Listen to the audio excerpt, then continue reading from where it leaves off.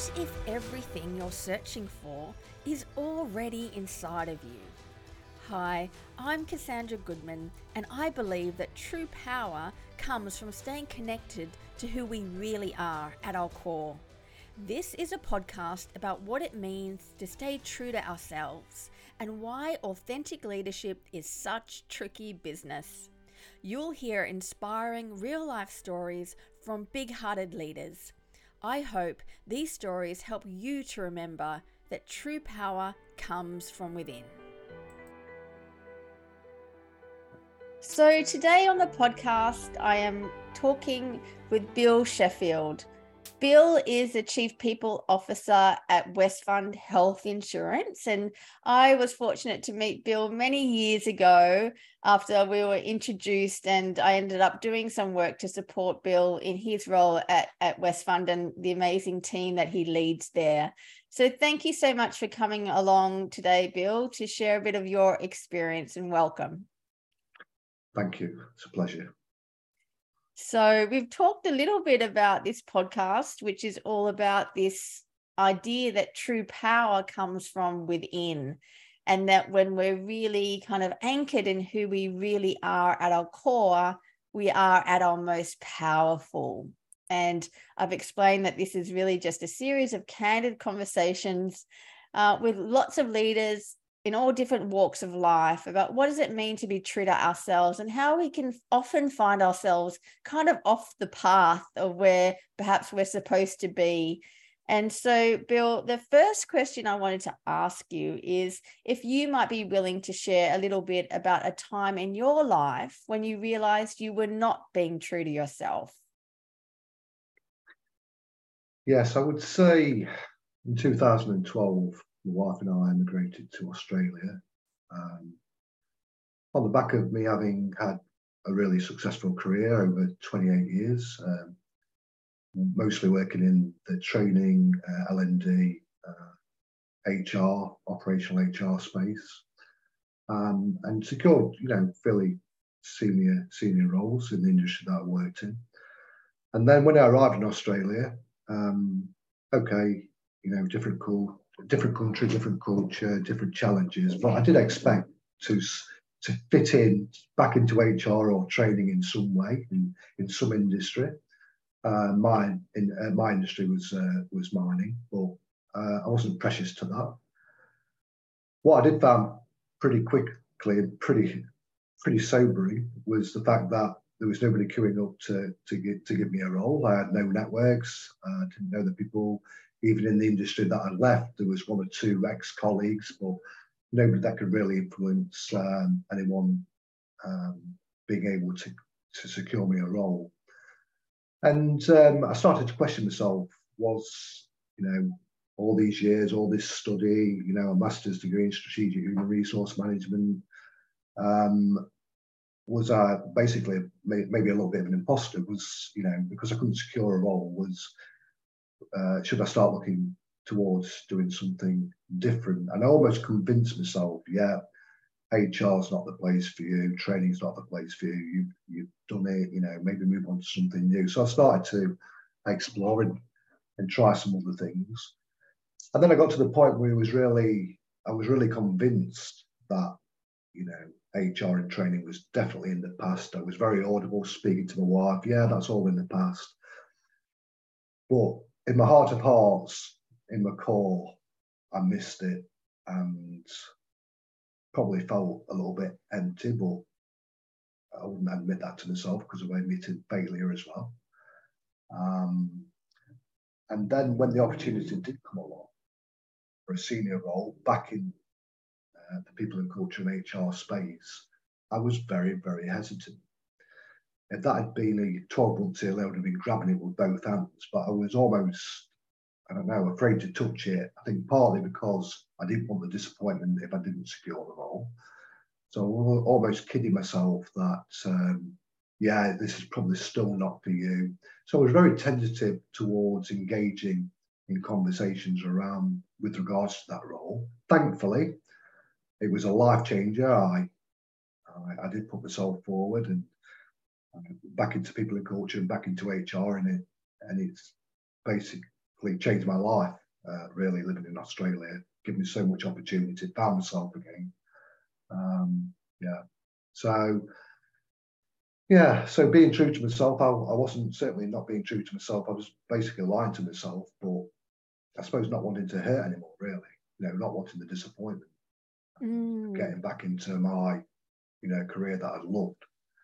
But having said that, the experiences that I had outside of my career, I wouldn't have missed them for anything, because they brought a certain richness. It was very sobering, working in other industries completely different from my own, and maybe give me time to maybe find myself a little bit, and then come back into the people in culture spaces, maybe even a better leader, if you like. Thank you for sharing that.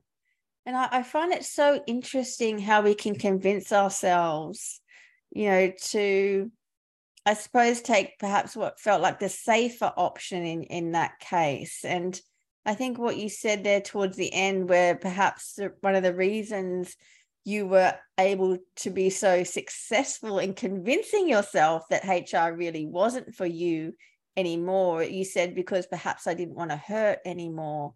And I think that's really interesting, isn't it? Because when we do follow our heart, when we stay the course, and we find the course where work really is very meaningful, when we're doing work that's really aligned to who we are and the purpose we have in the world, there's a risk of heartbreak there, isn't there? When we care so much, it can be heartbreaking work. I think so, because, when you've worked so hard, especially as a leader in that people and culture space, if you think, when I think about the amount of times when I've been in a position where, you basically making decisions around that can change people's lives. And there's a certain set of values that you bring to that. And, it's a skill whereby, it can have value in a lot of organisations if you were given the opportunity to exercise it again. And I think, that working with people, that influencing and helping people become better people, and, part of my sort of, you mentioned in your book, cast about, people almost on the deathbed to kind of regrets. And, I would say at the core of my soul, my legacy, when I do find myself in that situation, is that I've positively impacted as many people's lives as I can. And I truly believe that. And that's always been a desire. So if I'm not working in that space, how do I achieve that? Yeah, that's beautiful, to positively impact as many people's lives as possible. And when we find the courage to honor our calling, that's what becomes possible, right? And a lot of the work I do, I work with HR leaders. I spent time as a senior HR professional myself, and it is heartbreaking work when you're trying to take care of people, often in organizational systems that can at times be quite dehumanizing. And I often, I wonder if part of the challenge we have is that people who are originally drawn to HR work are really big-hearted leaders who want to help people and make a difference. And then we find ourselves in these organizational systems that can often make that work very, very difficult. And sometimes I wonder if the heartbreaking nature of that work is what causes some HR leaders perhaps to become a little bit numb or a little bit even hardened at the extreme. I remember one leader pulling me aside in my career, and he said to me, the problem with you, Cassie, is that you care too much. If you ever want to become a senior executive, you've got to learn how to care less. And I rejected that advice, but I think what he was trying to say to me is prepare for heartbreak. What's your thoughts on that? I had a colleague recently, a senior colleague who's actually moved on to be a CEO now. He said to me that he was giving some feedback to a colleague about me, and this is how to engage with Bill. And Bill can be two extremes. It can be really, sort of kind of soft and caring, or it can be really, very matter of fact, life-changing decisions don't seem to be such an issue for him, which they are. So, we talk about situational leadership, and I think at the heart of it, stepping into someone's shoes and trying to look through their eyes, really trying to feel about their situation, knowing about that person, knowing what's happening in their lives, whether they've got children. And I try and find out, that being too intrusive, as much as I can about the players in any given situation, and spend quite a bit of time, when I'm driving back home or I'm on the train, thinking about, right, okay, what does the world look like for them?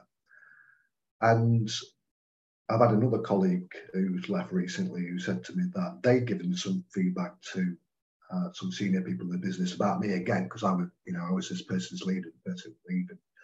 And she described me as someone who's, can make really hard decisions, but knows that person's got a home to go to, and that person's got a life to go to, and that balance both of those things. So I do think it's important, to be able to step in, and it's really, really difficult to try and step in somebody else's shoes, especially if you can't maybe identify with them too strongly, or they're doing a different job role, or a different age or gender, or anything from yourself. So sometimes it is difficult, but I think you've got to make an effort to do that, and the more you do it and the more you practice it, the better you get.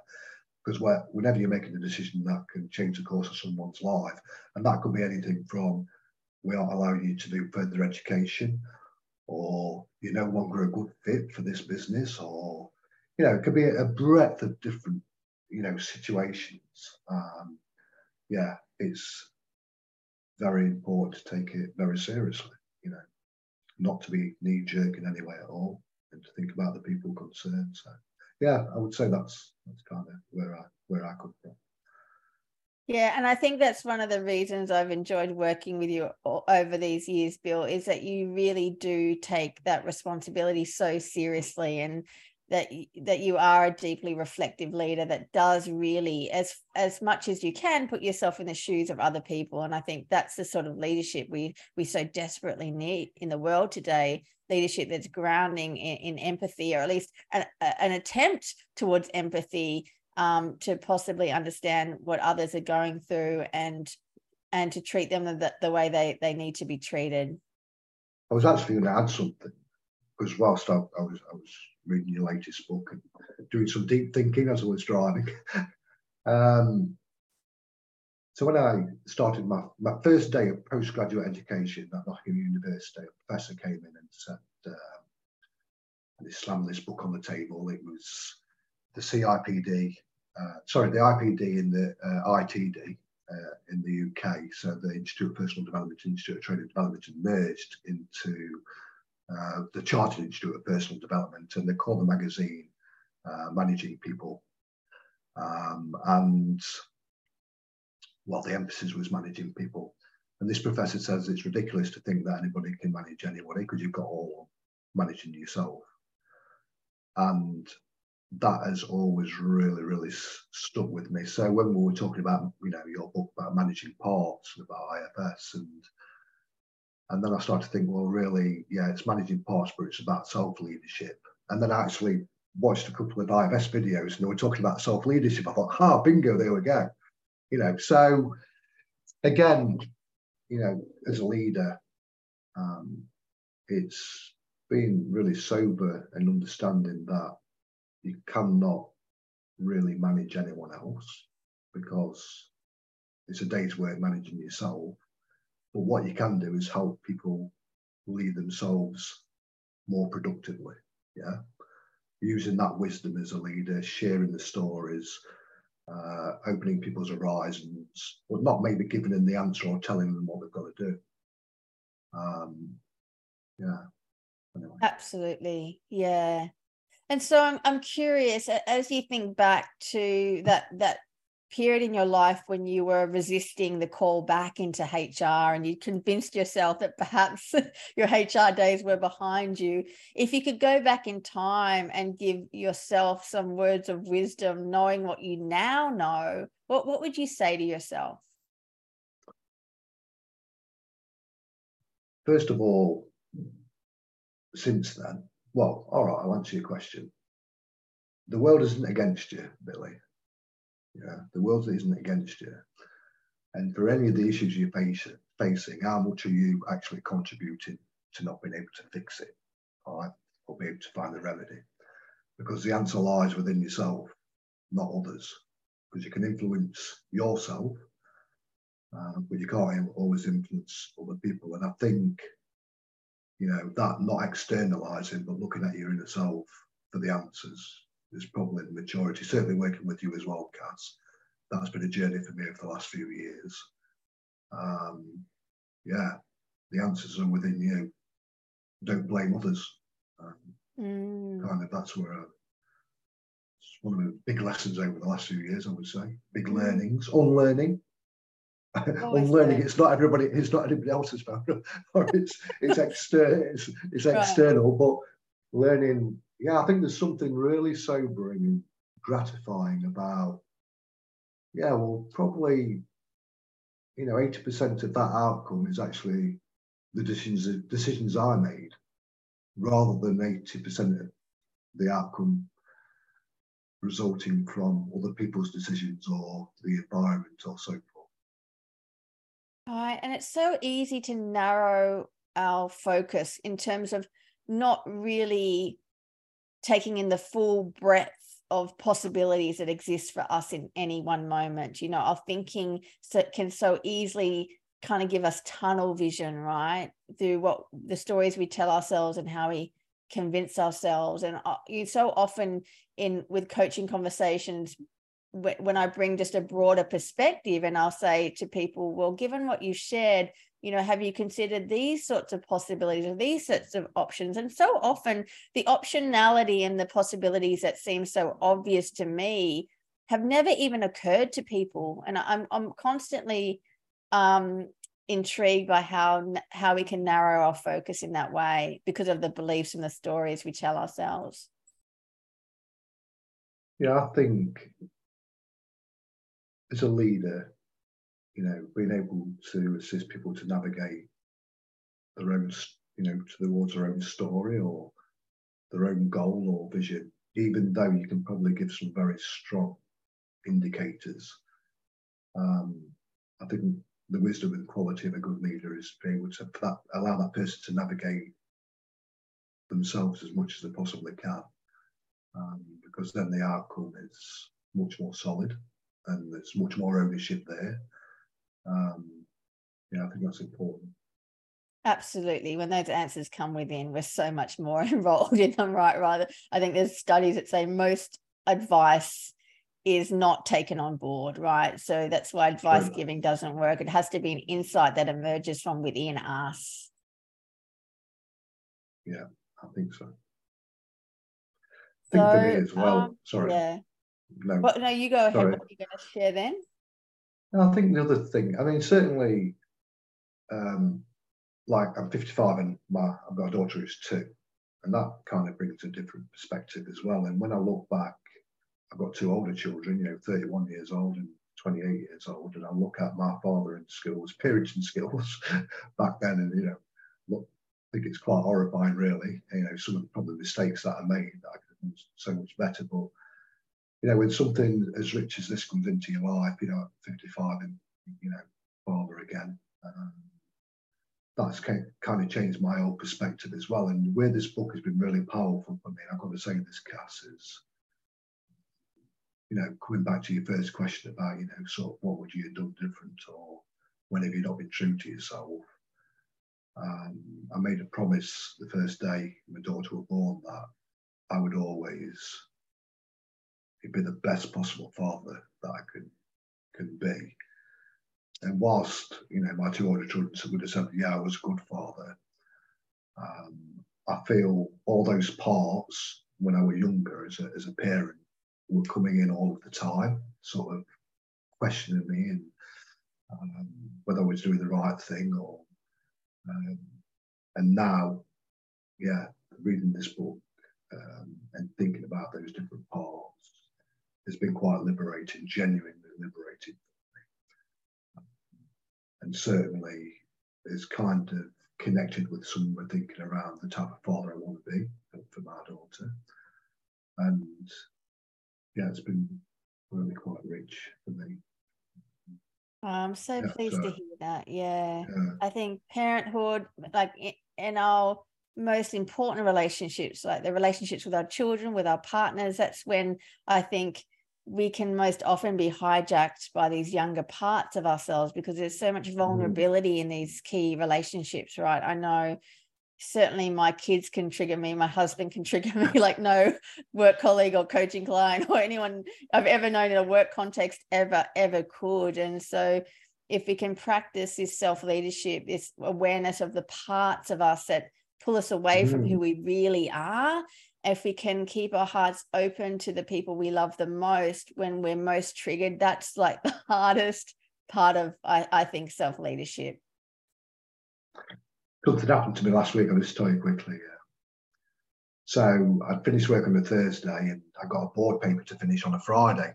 So I travelled, it's 3 hours, 40 minutes travel time from the office to home, which I only make once a week. And I forgot my laptop. And on the Friday, we're doing the board papers, and suddenly I felt the grip of panic. And then I started thinking about the different parts, Cass, sort of. And I went, and I became completely chilled. I thought, well, I can't really influence this. I know there's this panic, and that was just an instance. And yeah, just felt really calm, can't influence it. Don't listen to the voices, think about something else. And yeah, just that's when it kind of really resonated with me, because I suddenly felt in the grip. I just felt in the grip, I felt the panic, and I felt I had to get a solution. And then I just went, hold on a minute, stop. Who's telling you you've got to do this? That's huge. That's amazing. You don't have to do it. You're telling yourself you need to navigate around, get another solution, get a laptop, fire an old laptop up, send your email from your phone to your old, and that's how I would have normally sort of tackled that situation. And I just felt just so relaxed about it. Just not me. No, that is you. The calm, relaxed part. The calm. The real Bill. Yeah, there you go. And so that self-awareness, it works, Cass. It really does. What's the worst possible thing that can happen? It's not as bad as you probably think. Yeah. Right. Yeah. If we just spoke to ourselves with more kindness, more patience, that we were able to calm ourselves down and speak like in a caring way towards ourselves. And I love when I asked you, what would you say to that part of you, or what would you say to yourself if you went back and you used the term Billy to speak to yourself? I think that's perfect, Billy, right?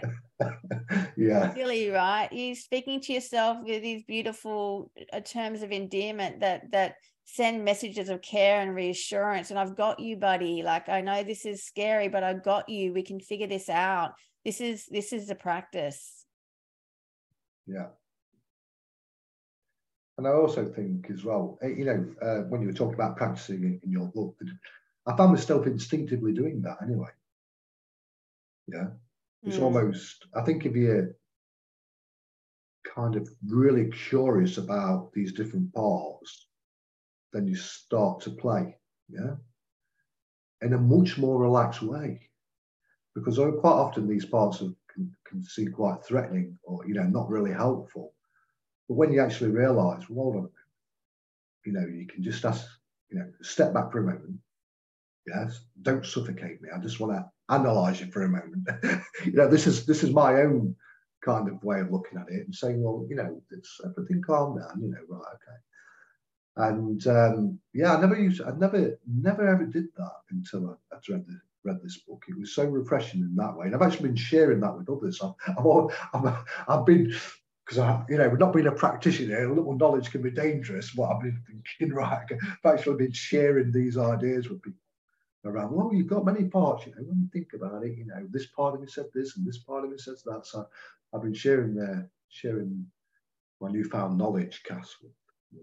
That is amazing. Thank you. I think if we can bust this myth that we're singular in our psychology, I think there's so many people who unfortunately who would believe that if they open their mind to the possibility that there's many different parts of them, that they're actually multiple, then it would mean there's something wrong with them. And so I think that's a stigma, possible stigma. That's the thing. It's a big stigma. Dr. Richard Schwartz talks about this a lot, that this is the first hurdle we must overcome to benefit from the sort of practices that you and I play with every day, the sort of practices you're describing. We've got to first overcome that hurdle that it's not normal to be multiple, that it's not normal to have many voices. But as you say, it just takes a little bit of an open mind and us to notice the inner dialogue, to realize, of course, there's many parts of me. Of course, I have these voices that constantly push and pull me in different directions.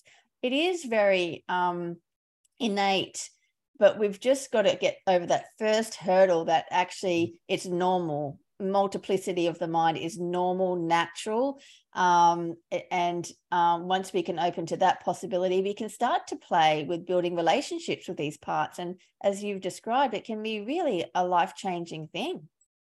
Yeah, I think it can. There's a bit of vulnerability there, I think, when you first maybe start to begin to accept that, okay, I'm not always in control. This is my language. I'm not always in control. Why do I procrastinate? Sometimes, asking myself that question, yeah, it's okay, do it tomorrow, because the voice is telling me, well, it's okay to leave it till tomorrow. But for me, someone who's looking at training for triathlon, it's important that I train most days and not find excuses not to train. So again, that book, that way of thinking, is sometimes just to think less and just do it. That's my message to myself. Yeah. And it's working too. Sometimes you can Bill, you can just think about it too much. Just get out there and do it, so that's worked for me as well, Cass. So happy to hear that, Bill. Thank you so much. It's so lovely to hear your reflections on how the book Being True has impacted you, and that you're continuing to play with the practices I share in the book, and that they're continuing to make a difference for you. It's so incredibly heartwarming to hear that, and that you're spreading the word. So thank you. I'll have to ship a box of books up to you, and you can give them away like candy. Well, I've been listening to you on Audible, Cass. Oh, great. Great. Yeah. I had a lot of fun recording the audiobook. It was kind of like 6 hours of therapy, just reading that book out loud. It was actually strange hearing your voice, first of all. It just, because so familiar, we've worked together for such a long time and known each other for a while. Yeah, it was strange hearing your voice on the audiobook. Good. Anyway, all good. Thank you so much, Bill. Thank you so much for what you shared today. I know for sure there's a lot of leaders that are going to relate to the stories you shared and the inner struggle that you so generously, shared with us. So thank you so much. Thank you, guys. By being true to our deepest selves, we liberate our highest potential and serve the greatest good. As the founder of the Centre for Self-Fidelity, I am on a mission to help leaders feel more authentically empowered so we can co-create workspaces where people can thrive, perform, play, and belong. Learn more at selffidelity.com.